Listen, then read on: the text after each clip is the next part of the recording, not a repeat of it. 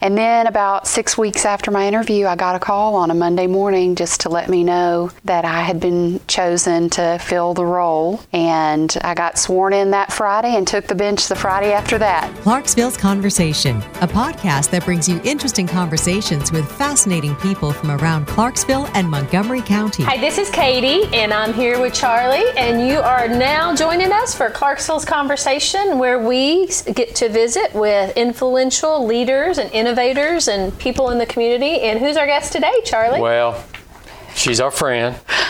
You guys have something in common. I love her. You have the same name. Yes, K squared. So we have the Honorable Katy Olita, and I'm going to make sure I get this right. You were just appointed by Governor Haslam. Yes. As the Circuit Court Judge in the 19th Judicial District. That's correct. So her introduction could be really, really long, but I went straight to the meat of it. But there's so much more to her than a fancy robe. Oh, I agree. So we were just talking about how, it was probably, a year and a half ago, she was talking about how, someday I think I might want to be a judge. And That's true. Look at you now. And here we are. It's amazing. That was an amazing process to watch, knowing you and some of the other candidates, I guess you would call them, and then knowing Governor Haslam a little bit. Just watching it all come together is pretty interesting. So tell me about the process. What all did you have to go through to get appointed by Governor Haslam?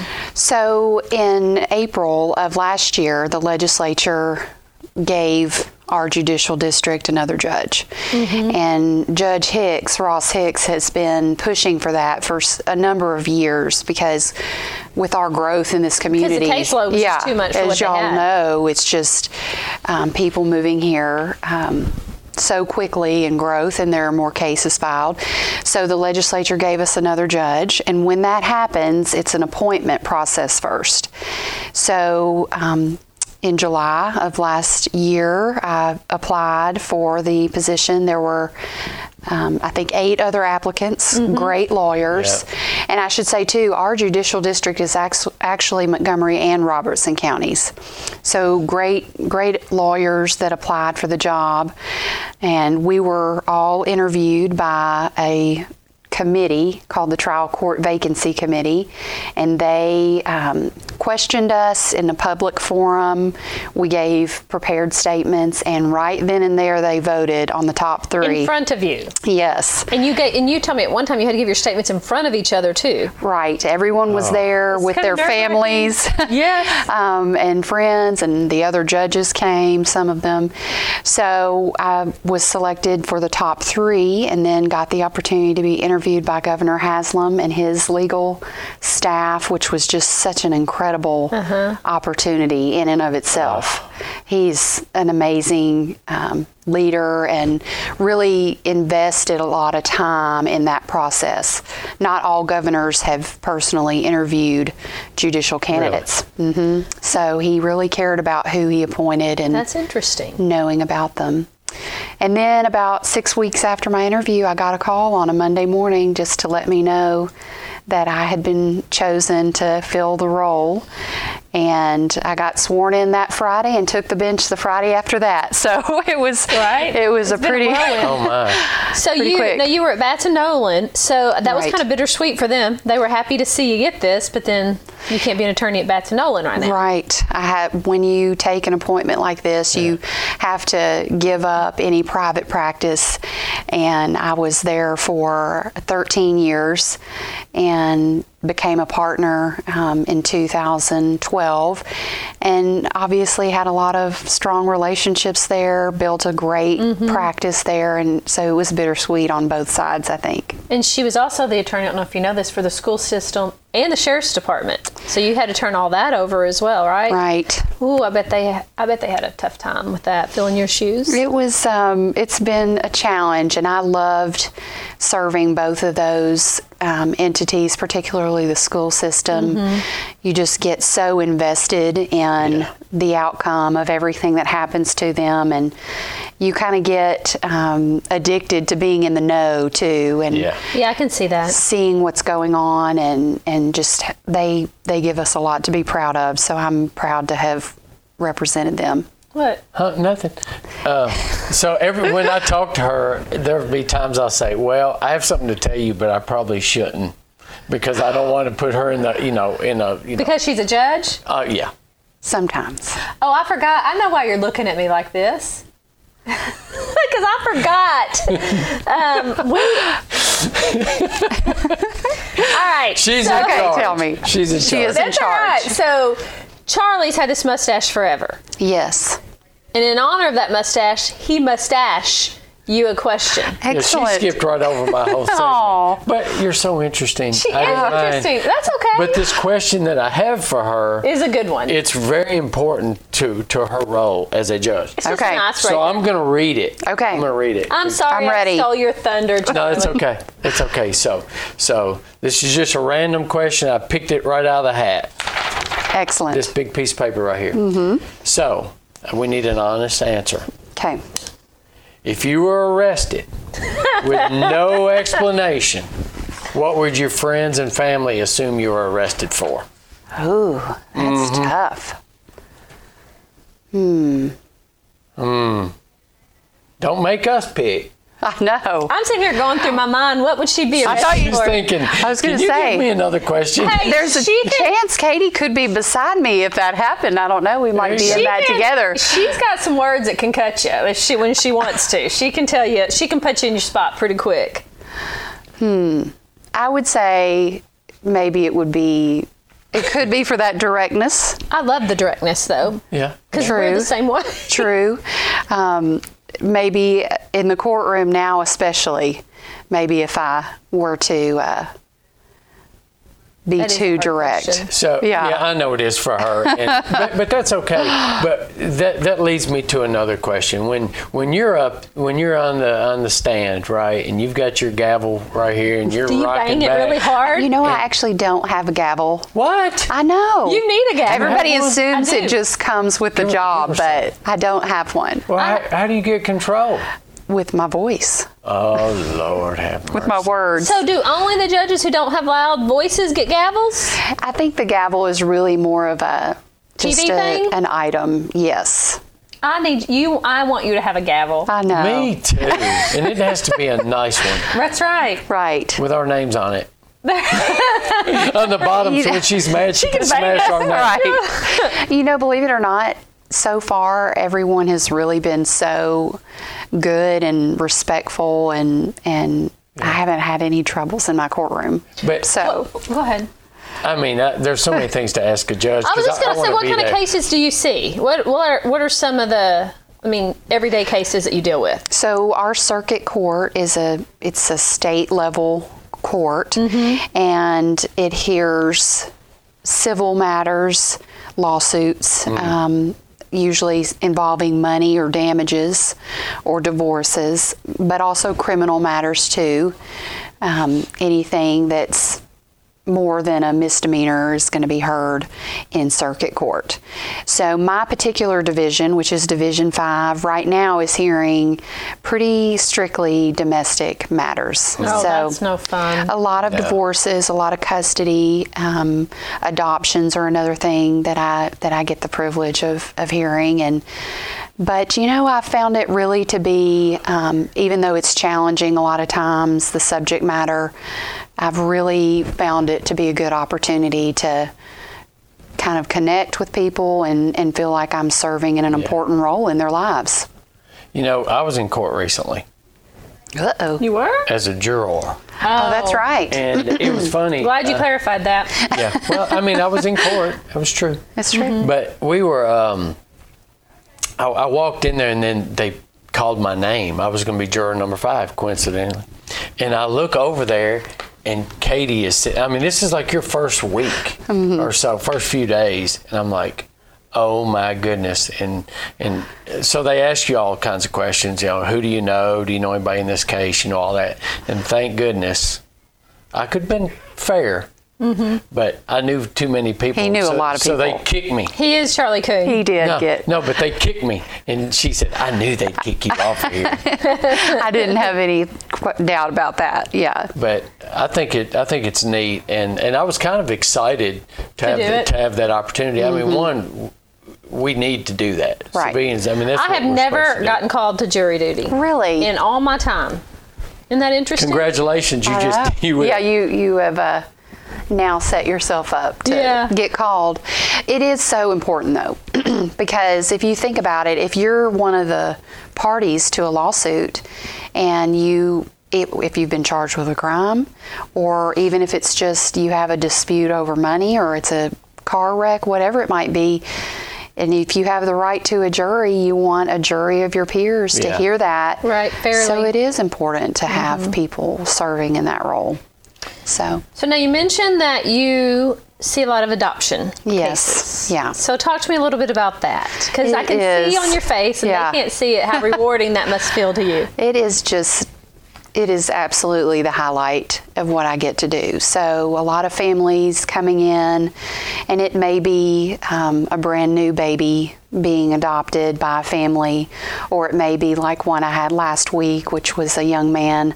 It was his 14th birthday. Oh, wow. And he was being adopted out of the foster care system by a woman who, basically stood up there and pledged to be his parent and take on the responsibility for him forever and ever, amen. And it's just such an exciting time for all of the people involved. And I'm adopted, and so I really feel a special connection with the process, just because I had the benefit of having a dad step in when I was very young after my real father had passed away, and in 1981, actually, in the Chancery Court of Montgomery County adopted me. And so it's just such a neat connection, and they always like to take a picture at the end. And so I've gotten some just great, they send me copies, and I've gotten great pictures of these happy families, and it's a great thing to be a part of. How old were you when you were adopted? I was 3. 3 years old. And so you're 3, and then you have this young man the other day who was 14. Right. I mean, I'm not trying to get into the details of it, but had he been in the system for... He had been in the system pretty much his whole life. Wow. And somebody stepped up and said, I love this kid enough, I want to... Right. So I know little to nothing about this, but is something happen when they get to be 18? Does their system... Right. So our system really, in that side of things, it would be called aging out, essentially, of the system when they become an adult. But if you think about it, a lot of kids haven't even graduated high school when they turn 18 years old. Right. So, to have a parent there to be responsible for that person, because it's really not just anymore until you're 18. It's a lifelong commitment, because when a parent agrees to adopt a child, they are assuming responsibility for things like child support if something were to happen later on down the road. But not only that, the child can inherit from them, and vice versa. So it's really a lifelong commitment that the people are making to each other. Mm-hmm. That's amazing. I bet really that is rewarding to watch. Yep. Some sweet babies too, and see these families who haven't been able to have kids, and then they decide to adopt, and your name gets to be on that adoption. Is it what do you call it? An order. An order forever. Yeah. So you're like a part of their life forever. That's pretty awesome. I love it. It's great. So what was there anything when you took the bench? Was there anything that surprised you, or in the very beginning that you're like you didn't expect, or did you know going into what it was going to be like? Well, I don't think I knew exactly what it would be like, but because I had been a trial attorney for 15 years prior to... Oh, that's true. I mean, I had I had some experience in the courtroom. Certainly, I've tried lawsuits. I've argued plenty in there, but I think I was surprised that first day at how settled I felt in making a decision. Oh, that's good. And just listening to what the two sides had to say and then applying the law. At this level, the trial court level, my job is exactly that. It's to listen to the evidence and then apply what the law says to those facts. And I was nervous, obviously, about am I going to be able to decide? And that's not to say it's easy, any of the decisions. In fact, a lot of them are really hard, particularly when it comes to custody and parenting. But I found that I, was just able to kind of settle in and say, here's what I've heard as the facts, and here's the law, and make a decision. So I tell you what, she's amazing. Of course, you know that, and it starts with her name. Katy. It's true. Katy. So I'm surrounded. I want to talk about Clarksville for a minute, and what do you think of when you're alone or someone you just meet says Clarksville? What do you say or what do you think of? What comes to mind? It's funny you ask that, because recently, I think it was just in the last week, I was just in my car alone driving, and I thought, I love this place. And then last weekend, my daughter and I went downtown, and we hit all the shops. Yep. Copper Pedal. We even went in the new record store because she has a turntable and she bought a record. We had coffee at yada, yada, yada.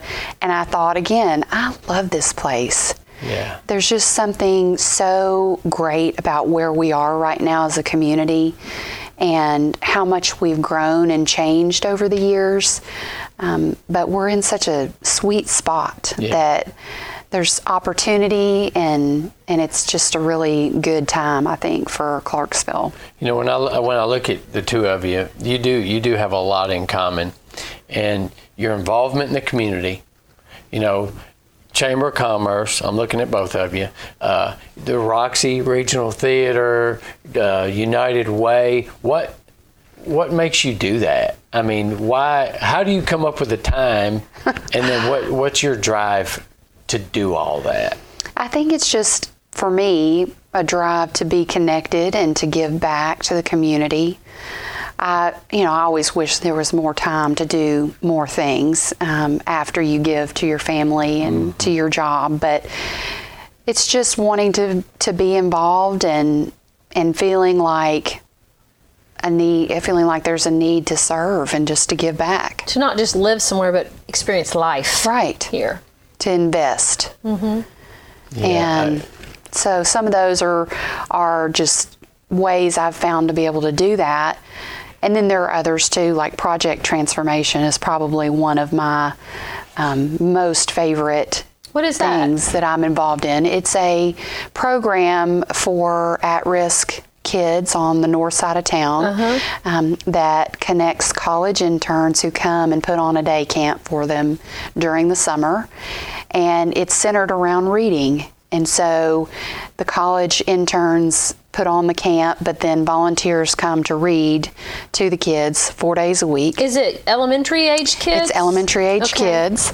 And so it is, I started out, our church was involved, and so I kind of started out small and being involved with it, but have kind of grown in that to be a reading partner with some of the kiddos in the summer, and also have done some things to support the interns who actually, they come from all over the United States and they live in Clarksville for the summer.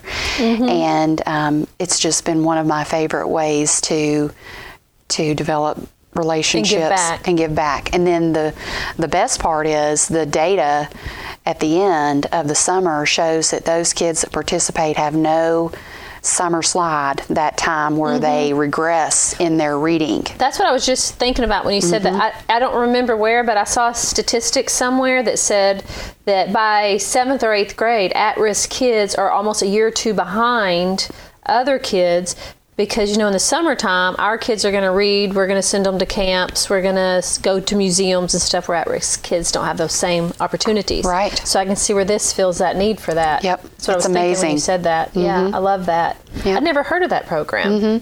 We've only had it in Clarksville 2 summers now. Okay. So this coming summer will be our 3rd, and it's at New Providence United Methodist. If someone wants to get involved, they contact New Providence United Methodist? Or just go to projecttransformation.org, and you can read all about it. So that's interesting. I love that. I'd never heard of it. No, I hadn't. It's pretty amazing. It's pretty neat how people find things that kind of satisfy their need to give back. That's why the adoption thing probably hits you too, because I can see this whole thing with you. It's all about being about kids and making a difference in their lives and transforming them. So I love the heart behind that. And when you think of it, and I know you probably know a lot more people than I do, but I could list 5 or 6 people right now from our community that are really big public figures, or that are adopted or have adopted a child. And Tracy and I actually talked about it after we had our first had Lexi, but we didn't push for it. But now we wish we would have had another child or adopted somebody. It's not too late. You're Come right. on. You're right. It's not too late. You can file it in my court, and I'll get to approve it. How about that? Well, you guys call her. You know her. Yeah. We'll get back. We'll tell her we have it all planned out. But it's amazing what you do and the adoption process. I'm just so proud of you. We really got to know each other about 2 years ago, maybe a little bit longer now, and we just hit it off. And I'm just so proud of you for having a dream and saying I want to do that, and then following it through, because it's easy to have a dream, but sometimes figuring out how to get there is a different thing, and you did it. Well, and I think I've given that a lot of thought. I think when I first found out about the appointment, it was a little bit overwhelming in the transition, but because you had a lot going on. It was a lot. It was a lot. But now that I've kind of settled down and had a minute to take a breath and look back on it, and I think, I did speak that out loud, that dream. You were one of the first people that I actually said it to, and I told her I'd handle her campaign. You did, but I think what you're saying is true. That it's saying it out loud is one thing, but there was a lot of work that went into it as well behind the scenes. I did a lot of preparing and trying to make connections and put my best foot forward in the process. And so there was a lot of work that went into it too, but it's just, I still am kind of pinching myself that I'm here now, and it's amazing. It's a great honor. Well, we're honored you joined us today, so thank you so much. We hope that you'll come back another time after we get some more time going and tell us some more stuff happening in circuit court. I would love it. We're for Katie. I'm for Olita. Katie. I love Olita. I'm for the Katies. Perfect. Thank you for coming. Thank you for having me. Good to see you. This was so fun. Clarksville's Conversation. Subscribe now on your favorite podcasting app so you don't miss a single conversation.